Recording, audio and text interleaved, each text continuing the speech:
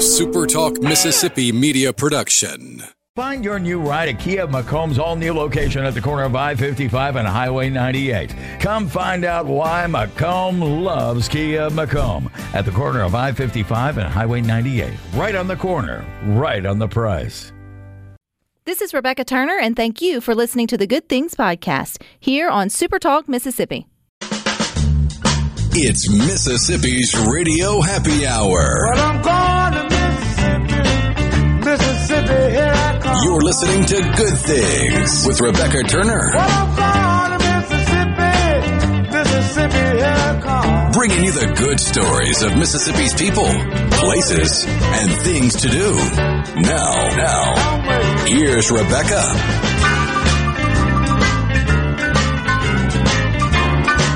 Good afternoon, Super Talk Mississippi. You are tuned into your Radio Happy Hour. That's the Good Things. I'm your host, Rebecca Turner. We've got Rhino in studio today. Now, don't forget, you can listen to Good Things. We are streaming live over at supertalk.fm. We're also streaming from your Super Talk Mississippi app. Of course, you can find us on your local Super Talk Mississippi radio station. You can watch us, too. We are on your computer or your mobile device. Just head on over to supertalktv.com.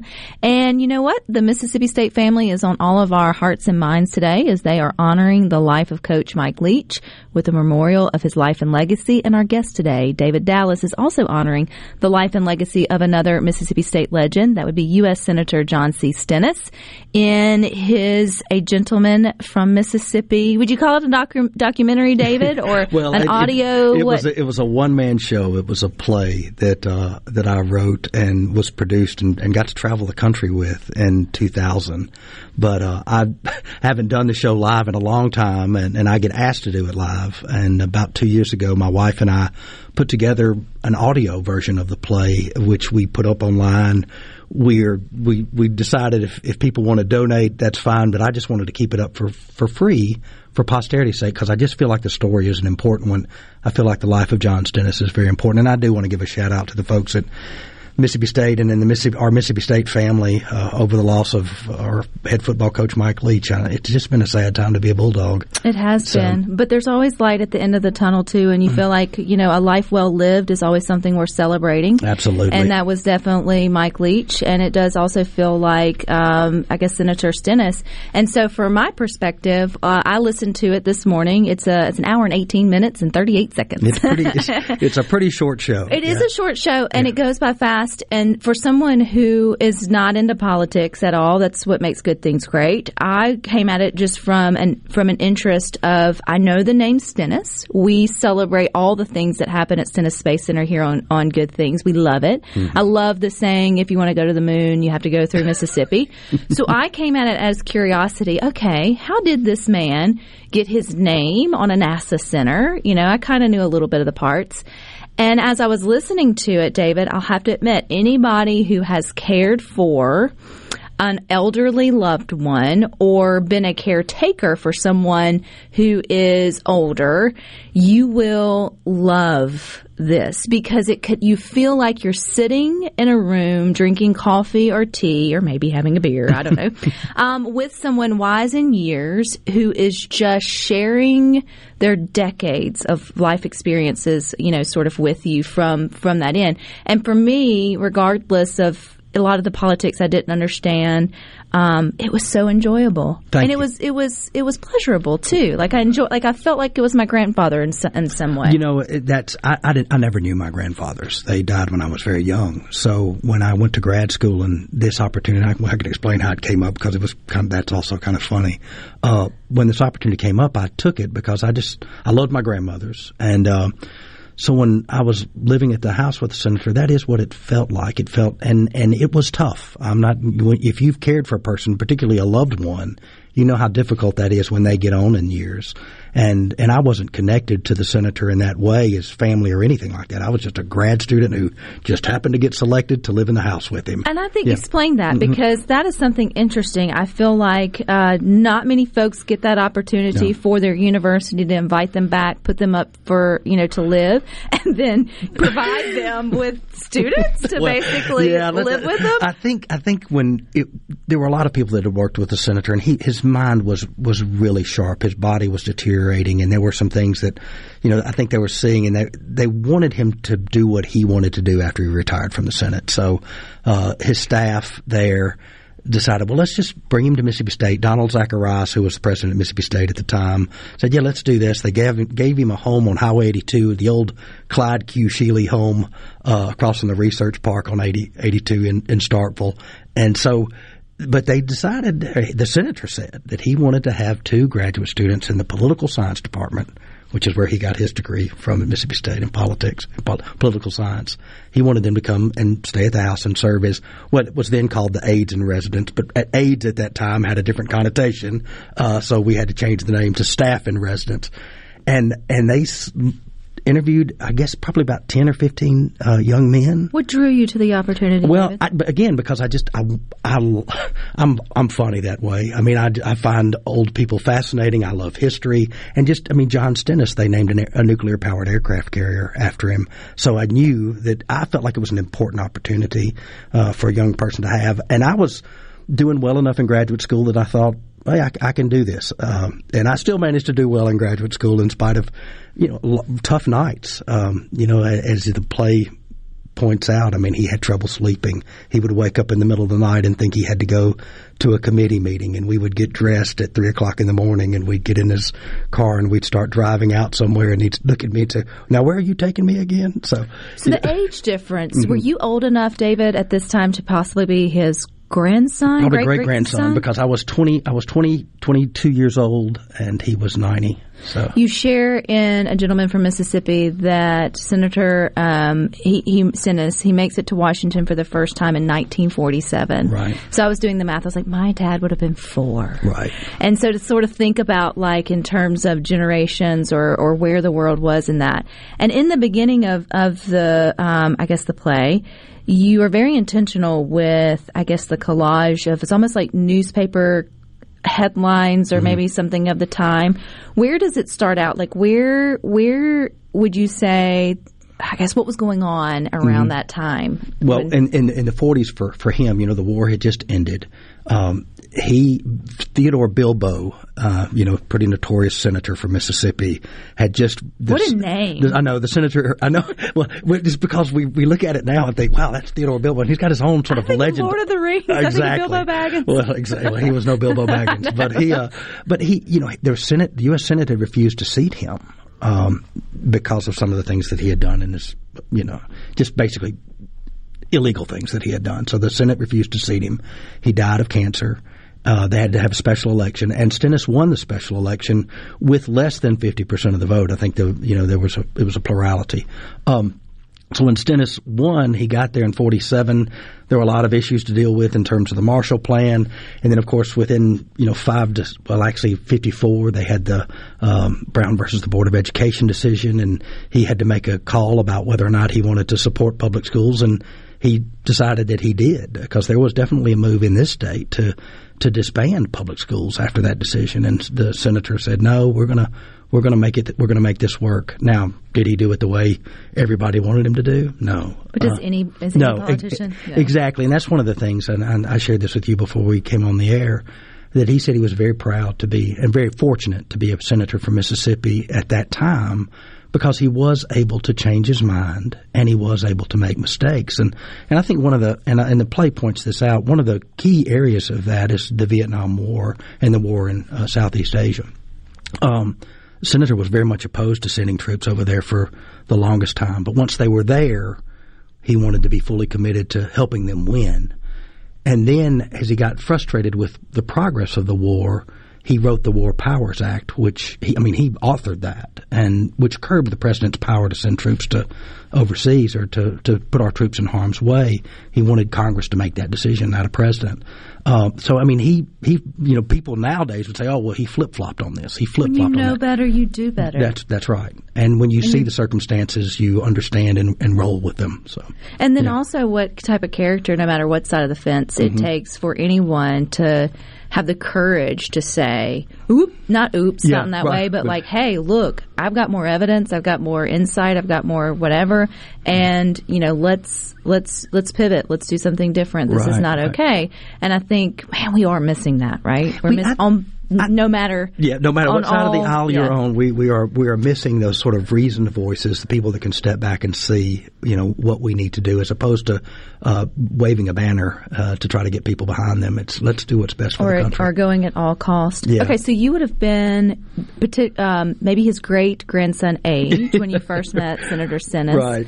What were your preconceived notions going in? Well, my preconceived notions, because you wouldn't have been alive in 47. No, and I was nervous. I mean, I knew about politics. My dad was very interested. He's a historian, worked at Delta State for a long time, so I'd kept up with Stennis and what he'd done, and I remember doing a mock debate against somebody in '82 where I had to represent Senator Stennis's side, and they represented Haley Barbour, who was running for against in '81. '81, yeah, when he was running. I wasn't even born yet.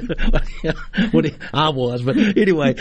So I was curious. I just was excited about the fact that this gentleman was really one of the most powerful men in the United States Senate for so many years. But when I met him the first time, I will admit, he was frail. He was not as as lucid as I thought he would be.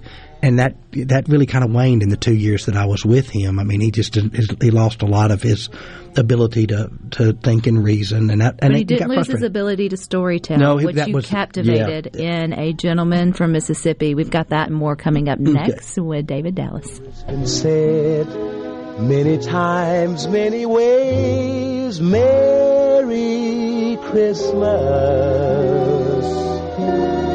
to you.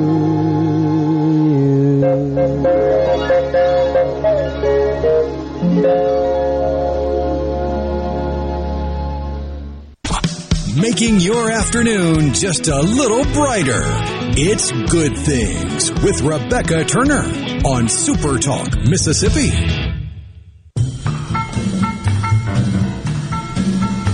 Dashing through the snow in a one-horse open sleigh, o'er the fields we go, laughing all the way. You do it every time you hear that song.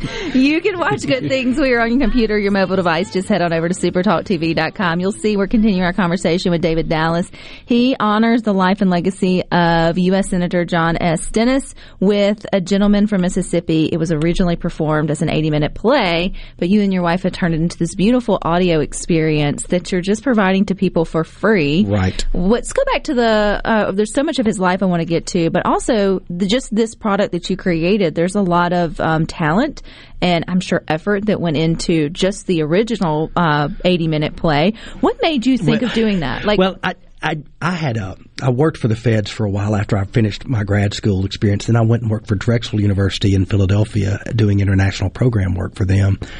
But I gave it all up to become a professional actor and writer and stand-up comic. And I had written a couple of shows. I did some stand-up comedy. I wrote a show called Barking Dogs, which was very blue. But while I was doing the show, I was talking with the director, man who was helping me do it, and I was telling him stories about John Stennis, and he said, that's the show you really need to write.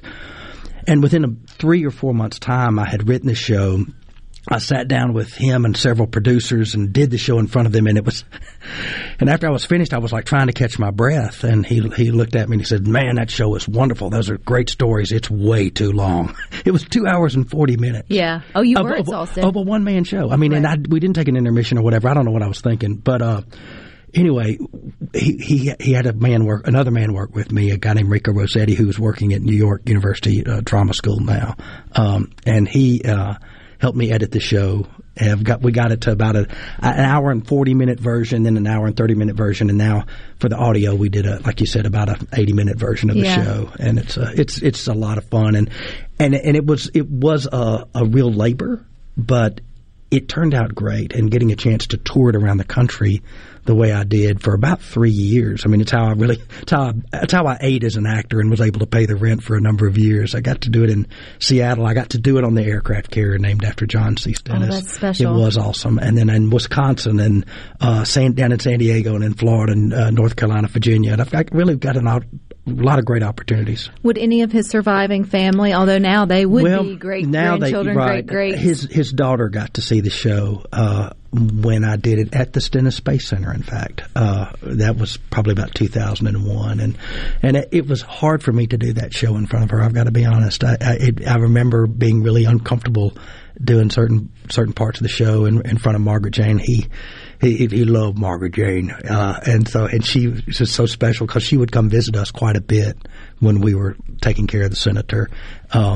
But but she was so sweet after the show was over, and she said, "I know you loved my daddy," and I did. I did love John Stennis. And I'm sure that wasn't from day one. You developed that sort of affection for him. I mean, you hear that all the time. I mean, you were with him, you know, all the time. You were his primary caregiver there, at least, you know, in the evenings and overnight. And so you have to develop more than just a working relationship if you're human, right? Yeah, right. And with someone who is such a storyteller. So I asked you, you know, what were your preconceived notions when you first met him? You worked with him for 2 years, and you have all these stories. Was there a transformation of how you saw him? I realized that he was just a man, and he was a man that was just trying hard his whole life. And he loved his family. He loved, you know, he would talk about his parents, and you know, and they had passed away years and years ago. He would talk about people, and you just knew how much he appreciated his life and how humble he was. When you think about a politician that had the power that he has, his humility amazed me. He would have conversations with his wife. He would look in the mirror and he would be talking, I would think to himself, and then I'd realize, no, he's talking to his wife. And, you know, so that was a big part of him. He was so human, and that's what I think I enjoyed so much about that experience. Do you feel like many of your audiences who come in to see a gentleman from Mississippi, who probably they're coming as a fan, probably of Senator Stennis to start, do they leave after 80 minutes with a different perspective? I think they do, and I think some people come as fans. But I'll tell you, I've done this show in locations where people did not like John Stennis and what he stood for. You know, that he was a senator from Mississippi, and they only equated his record on civil rights to who John Stennis was. And yeah, that was not a great record. But, you know, later in life, again, he changed his mind and voted for the extension of the Voting Rights Act. I mean, there were things that he recognized, and his word on that is, you know, I don't want to talk about it. I just want us to move forward. I mean, I think he knew deep down that he'd made mistakes in that area.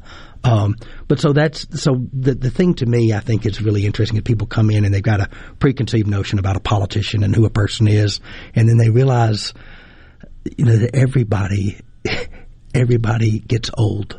Yeah. Everybody does the best they can in life, and some people do make bad decisions. Some people, thankfully, are able to atone for those decisions that they've made, and I think in a lot of ways John Stennis did that. That was another piece while listening to a gentleman from Mississippi. I felt like, too, it goes to show even those that are the most powerful, or sometimes we put our most hope in. And then even again, because you have such this connection with the way you present his part of it, that's like your family member, but you kind of put your family member in that shoes. And so whether it's like you think your dad is 10 foot tall and bulletproof, or it is your own grandfather, or whomever it be, it's that real sort of realization that all things great come to an end, at least on this side of the dirt, right? And so even the strongest of our Goliaths, they will age and they will frail and they'll become vulnerable, and it's beautiful, but it's also moving in the same sort of way, because you hear in his voice, or in your voice of his, that, you know, he doesn't want people to see that he's gotten a little bit more vulnerable. No, that's right. He didn't. He was very. I mean, prideful. There was pride in that. He knew he had an image to put out to people, and he wanted to make sure he did that. He'd want to have a suit and tie on every day, even when we had nothing to do.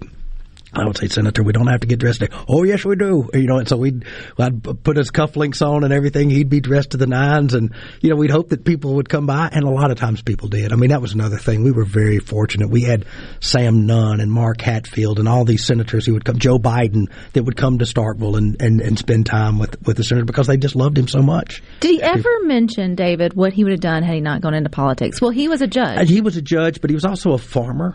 But he told stories about how tough farming was. But he was a judge, and I think he was a good judge in Mississippi. Now, he made, again, some pretty hard decisions, and some people would view those as, well, that was race-related, or, he was a racist judge.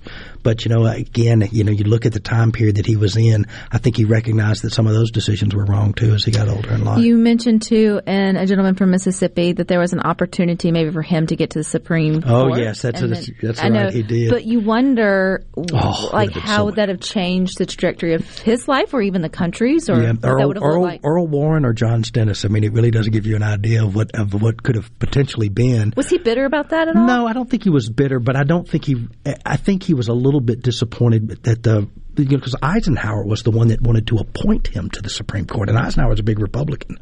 But the other Republicans working with Eisenhower at the time was like, no, we can't have John Stennis. He's a Democrat. He's not conservative enough. Well, then they got Earl Warren. So, and he was a Republican. He's who Eisenhower wound up choosing. So it's just fascinating how, it probably would have changed the trajectory of the Supreme Court. And I don't want to say for better or for worse. It just would have been different. It just would have been different. Mm-hmm. And the headlines would have been different here in Mississippi, Absolutely. too, right? Absolutely. In that respect. And, it also gives you pause when you look back over someone, 40, 50 years as a public servant, 60, I think maybe was the number.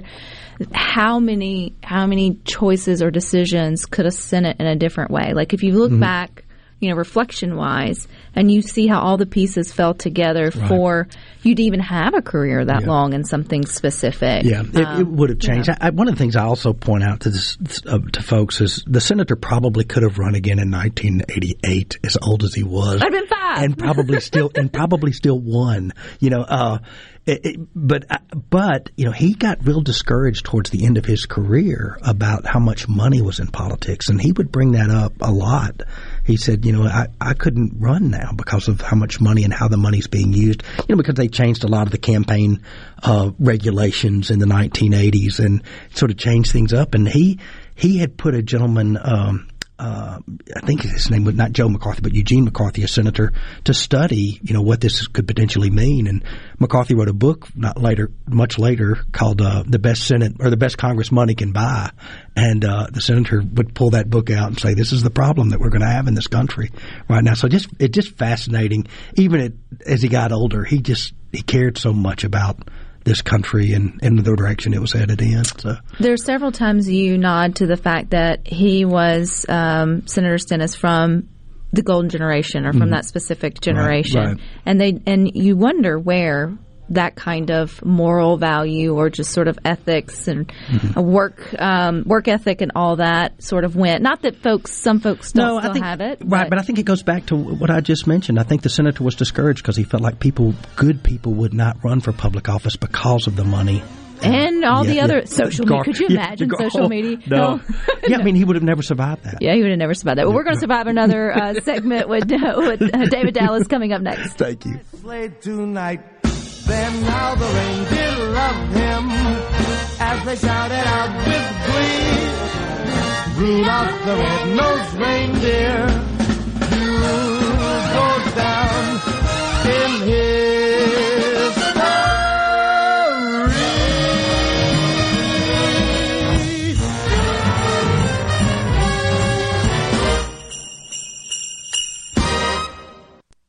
Rebecca Turner.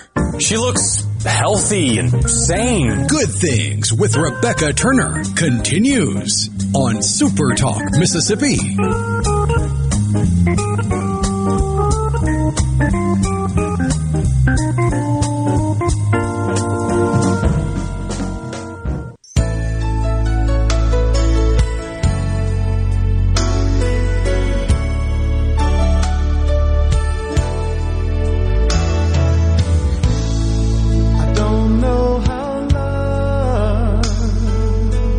Forget you can listen to Good Things. We are streaming live over at supertalk.fm. We're also streaming from the Supertalk Mississippi app, and of course you can find us on your local Supertalk Mississippi radio station.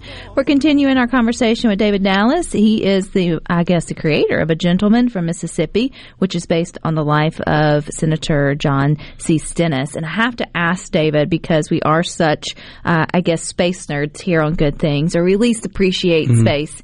What limited we know, I know as much about space as I probably do about politics. politics, but I'm fascinated by both, right? And I've actually had the great honor of going and touring the Stennis Space Center. That was pre-COVID.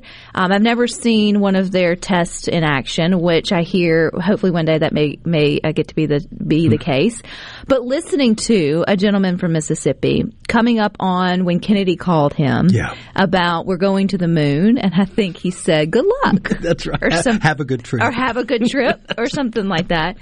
You're reminded that what's there now that you see and in all of its glory, and that, now we're talking about different kinds of trips and excursions and all that, started out as an idea and one senator saying, don't think about Mississippi. He listen, he could have pushed it really hard, but he didn't. He was proud of not pushing it too hard. He really felt like he just wanted Kennedy's team to look, and at the time they didn't have NASA exactly. It was another board within the Department of Defense, but he wanted them to look at Mississippi as a place to build the rocket testers, because he also knew, he said, they're going to always have to test the rockets. That's always going to have to happen. No matter how far we get with the space program, there's always going to be that. So he knew that would be good for Mississippi. But they came in and they looked and they agreed. It was a good place to be, and he was so proud of that. He was so proud of the way Mississippi put that together when the team came down and looked. And at the time, location. Wasn't that the second largest construction site after the Hoover Dam? And that's another thing the senator was incredibly proud of, because that was a lot of money and resources, a lot of attention and energy given to the state of Mississippi. And certainly it has been just a boon to the coast of Mississippi, and it's helped the whole state. So. And what great pride we should all take in the fact that that's here. And if you want to get to the moon, you have to come through Mississippi, which is just incredible to even think about. And if you're going to get to Mars, all of these other things are going to happen. All these other things are going to happen too. Mm-hmm. You mentioned though the farming and the fact that he loved Mississippi, Senator Stennis, so much. What did you learn of him about him as a Mississippian, pre-politics, pre-whatever? Where was home? Home was in DeKalb, in Kemper County, Mississippi. He was a farmer, or his family were farmers. His sisters, he had older sisters that were school teachers, and they really stayed on him. He was the baby in the family, and his best friend was an African American male that he would go hunting with quite a bit. And he said much later in life, when he met him while he was a senator, he said, that young man was just as smart as me. I just had more opportunities than he had, and that kind of recognition too was, I think, really part of who he was. He wanted people in Mississippi to have opportunities. I don't have this story in the play, but talking about the Brown versus the Board of Education, Senator Eastland was one of the people who just said, hey, we'll just disband the public schools in Mississippi and run the schools the way we want to. And Senator Stennis was a junior senator at the time, so he had to answer to Eastland. Eastland had been around a little bit longer. And he said he went home that night and talked to his wife a lot about it, because he really believed in the public school system and making sure that everybody had the opportunity to learn. And he went to Jim Eastland's office the next morning. He said, Jim, I'm not going to side with you on this. In fact, I will fight you on this.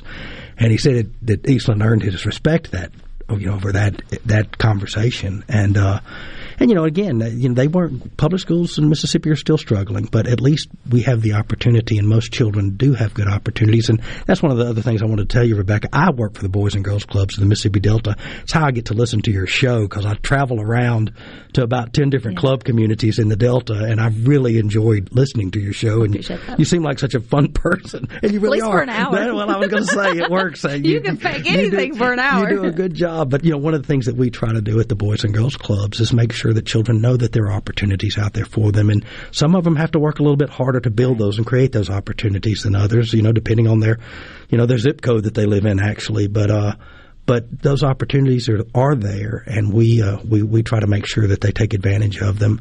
And again, it just goes back to the Senate. It's one of the reasons I do what I do. The senator really made that kind of an impact on me, letting me know that all children, everybody needs that chance. The stories escaping me, Rhino, but it's from the Boys and Girls Club at Macomb. It's the football player for the Kansas City Chiefs. Oh, he was Jones. Rhino's going to help me out with it, but he gives big credit to the Boys and Girls Club, and he comes back and really helps with the turkey drives and some other things, and he credits them giving him just the light of what's possible. We actually met with a group of young women that are actually working in the medical field now that credit their Boys and Girls Club. Travarius Ward. Oh, Travarius. That's right. Gotcha. Yep. Sorry, go Chiefs. I know football as well as I know politics and whatever else too. But I think it's good to know, again, you have these sort of preconceived ideas of who these gentlemen are or women are now in terms of our politicians, but at the end of the day, they're still just people. That's right. And but it does feel like it's a different time, and you're getting sort of a different whatever. And because he had a pet dog and a pet pig. I mentioned that in the show too. Yes. So he grew up as just a Mississippi farm kid who wanted to let everyone have those same opportunities. Mm-hmm. I know you had the opportunity to go take him back to DeKalb. I got tickled the way you weave in the timber and the beavers in the play. It to me tickled me. Because I remember thinking, and you I don't want to ruin it. Yeah. But you do take him back to check on the beavers. Yeah, he had. That was one of the things that really bothered him. But he was consumed with it when I was taking care of him. He wanted to go back to Kemper County, check on his timber because he had a lot of timberland there,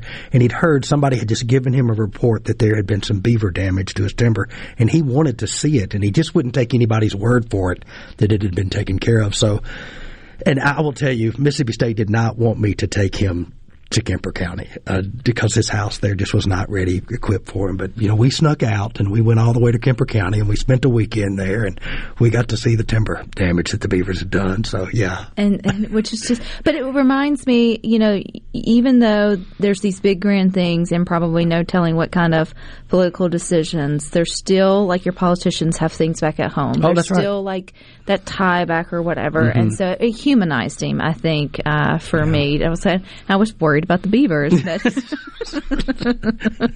But it is a nice cap at the end of the show. It is a nice cap. Right. And I will say, not to give it away because I want folks to go and listen. Yeah, do. Please. Yeah. I do. And where do you go listen? You can type in StennisShow.com, STENNIS show.com, or you can just type in agentlemanfrommississippi.com and it'll take you right there. And all you've got to do is put in your email and you can listen to it for free. I will not send you an email unless just to say thank you. So Yeah, I totally agree. It's worth the 1 hour, 18 minutes, and 38 seconds. I only know that because I literally listened to it this morning. It's worth your time and effort if you just want a good story and to be entertained. But you tug at the heartstrings at the end because you spent 2 years, David, with Senator Stennis, and then obviously you went on to. I went to D.C. I was working for what's now the State Department. At the time, it was called the U.S. Information Agency. It's kind of the propaganda arm, Voice of America of the U.S. government overseas. And anyway, I just came back for a vacation, and I wanted to see the senator, so I went by to see him. He was at St. Catherine's in Madison at the time. So. And you felt like he remembered you? I do. I think he did remember me. I don't think he really placed me, but he knew that I had worked with him, and he talked to me. And then when one of the things I talk about in the show, and I don't want to give too much away, but I'd heard all these stories from him. And so when I got back to his little room at St. Catherine's, he had those same pictures up on the wall, and so I went and pointed out the pictures to him, and I had to tell him some of the stories because he couldn't remember what. And that is so relatable. Yeah. Again, going back to, I feel like when you listen to A Gentleman from Mississippi, we've all had loved ones, or many of us listening, that get to that age where you just gently have to remind them who folks are, or maybe share a little bit about the connection to them, and then watching their eyes light up because somewhere in there they remember, you would hope, or it comes back to life. They do. And what a gift that is. His eyes did light up a few times, yeah. And that was really exciting for me too. So. I think that also reminds us, when we spend time with our families, to ask questions, to listen to those stories. Absolutely, please do, and sit down with your family during the holidays, particularly those older people, and find out what they loved so much about life. So much about life. Well, we've got a little bit more of life with David Dallas coming up next.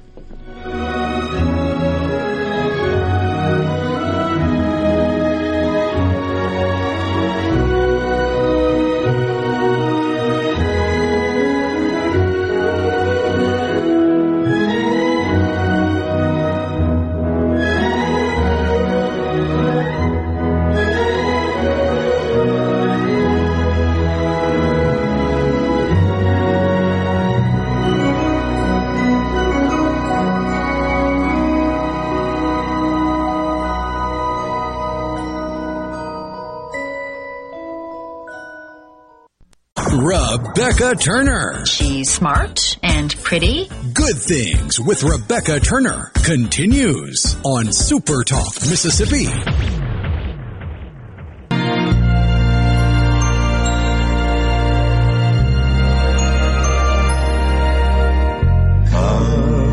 They told me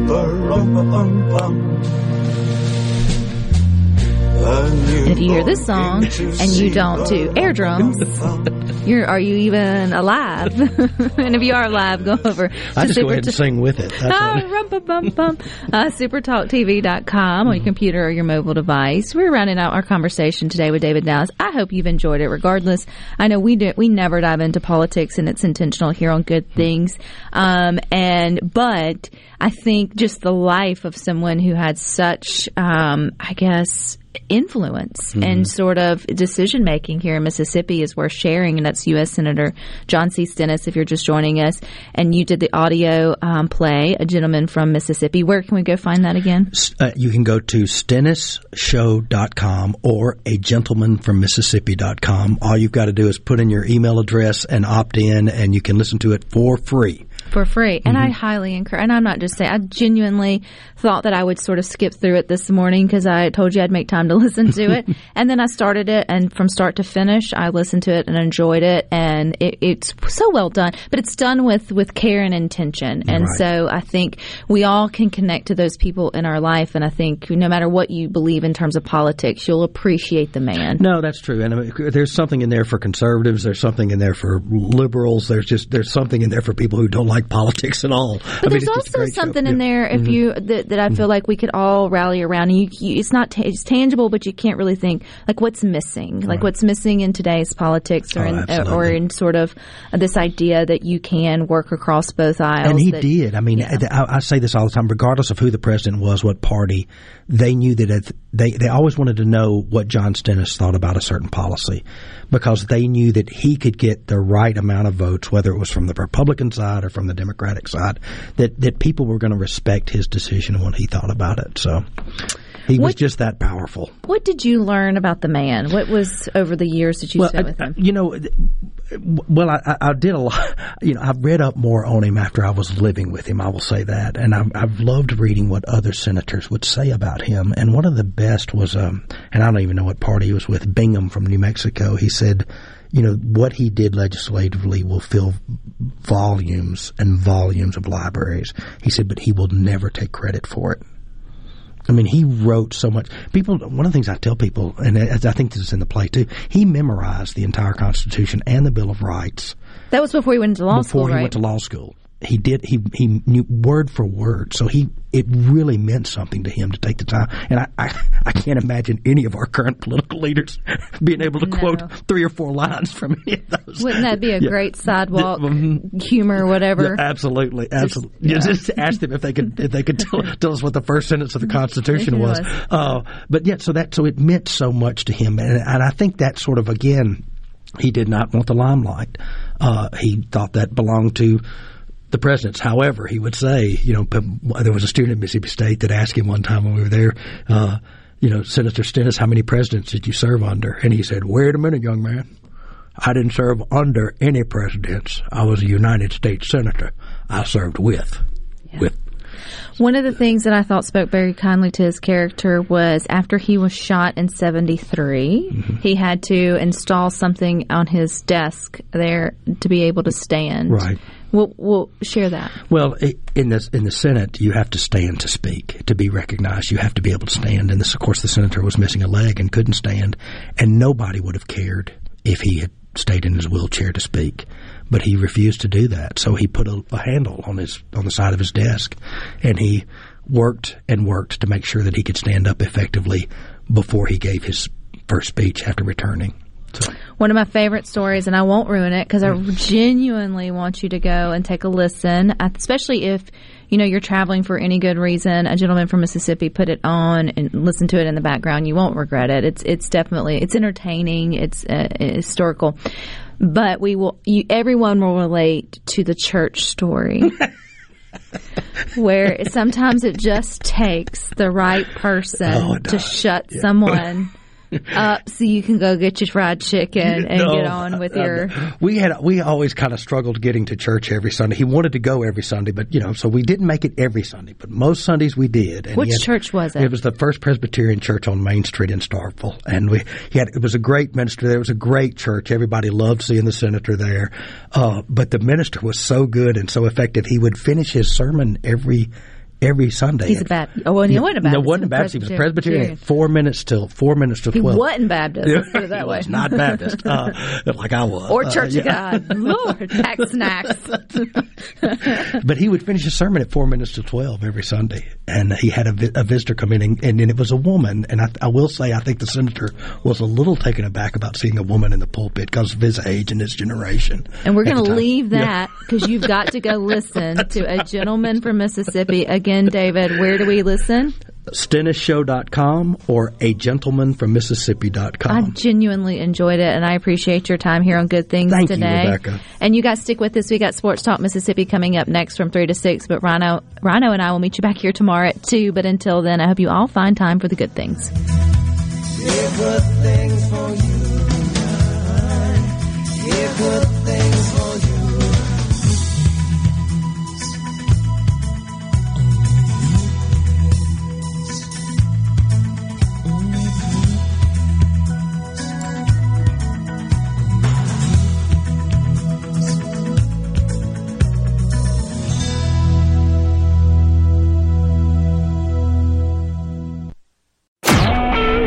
SuperTalk Mississippi Media Production.